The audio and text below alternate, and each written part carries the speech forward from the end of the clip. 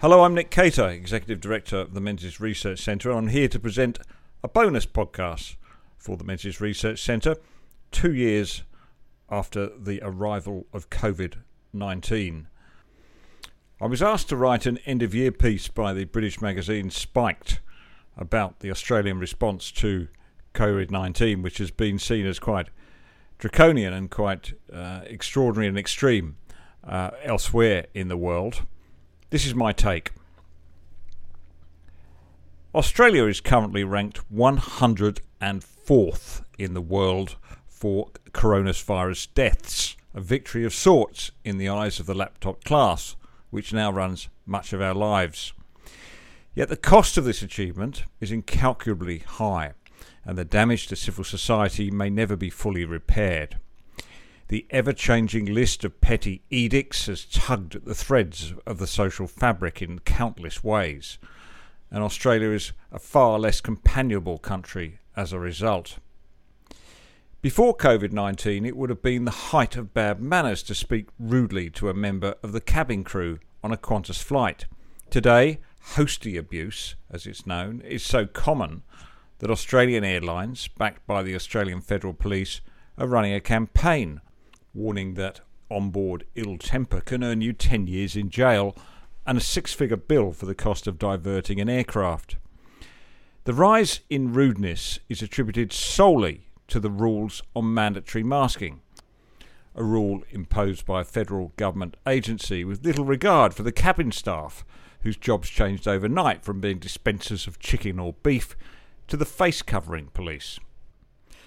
This vignette illustrates how the lurch to authoritarianism since the arrival of COVID-19 is eroding the spirit of mutual respect that once made Australia such an even-tempered place. D.H. Lawrence's description of the easy-going people he encountered on a visit to Sydney a century ago, a place where everything was very easy and there was no fuss, resonated with the Australia I lived in 3 years ago, but it feels unrecognisable today. Australia is a far more illiberal, mistrustful, censorious, suspicious and divided country in 2022 than it was at the beginning of the pandemic. The declaration of the pandemic in 2020 was a gift for Australia's putative ruling class, whose instinct for controlling the lives of lesser human beings had already been evident for years prior. Our leaders declared a state of emergency and rallied us around a common enemy to claim extraordinary extra-democratic powers. The use of those powers has become ever more illiberal, even as the threat from COVID has receded. The legitimacy of such illiberal regimes depended, at least in the early days, on maintaining a heightened level of fear that could justify the abandonment of normal civil processes. Australia's leaders have done this with aplomb, enthusiastically assisted by the media, using questionable modelling and medical advice to legitimise the illegitimate and normalise the unthinkable. The careless abandonment of liberal democratic principles in Australia during the COVID-19 pandemic has become notorious. At one end, some abuses are merely foolish and silly, like the warning from the South Australian health officer to Aussie Rules football fans to avoid touching a ball that strays into the stands. At the other end, they've been sinister, notably in the state of Victoria, which has adopted many of the trappings of a police state, backed with intrusive surveillance and intimidation. One hopes that the images that flashed around the world in September 2021 of Melbourne police locked in military formation, firing plastic projectiles indiscriminately at peaceful protesters, represented the lowest point to which Australian civil society can fall, and that this will not be superseded by something worse in 2022.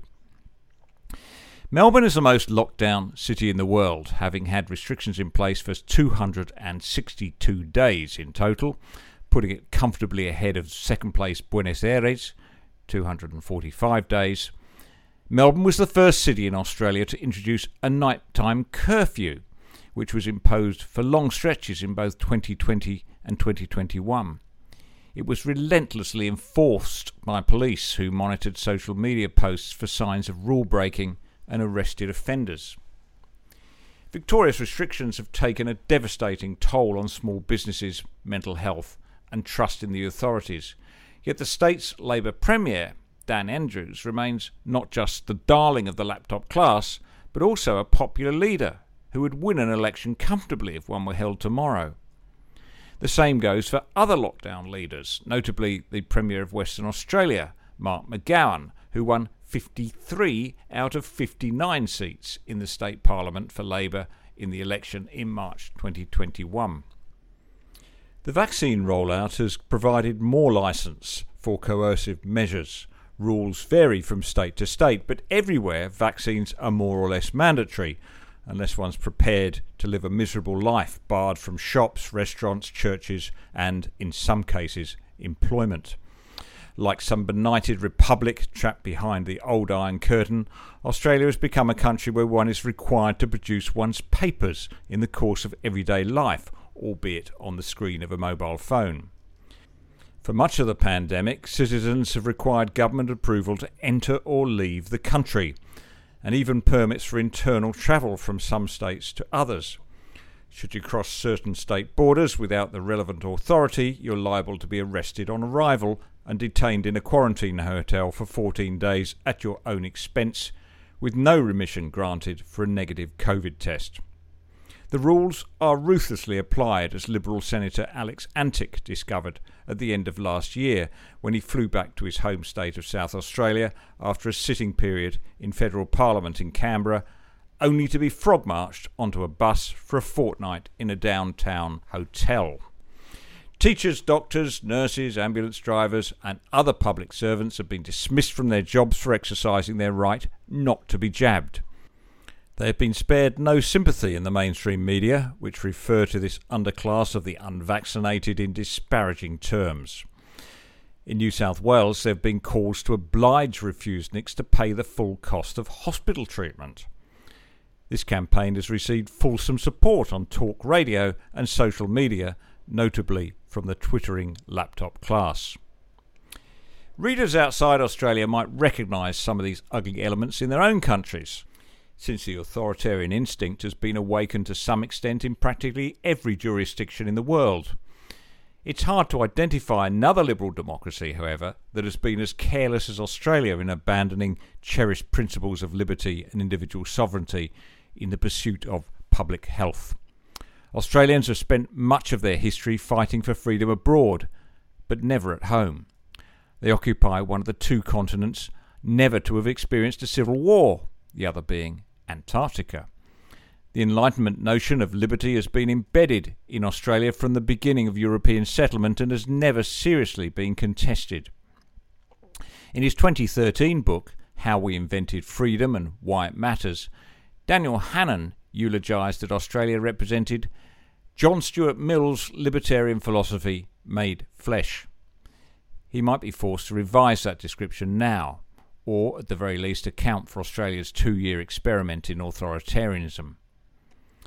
One explanation for our current woes lies in the arrival of a clique that D.H. Lawrence observed was conspicuous by its absence in Australia in the aftermath of the First World War, a ruling class that makes decisions for the rest of society. In Australia, he wrote, nobody is supposed to rule and nobody does rule.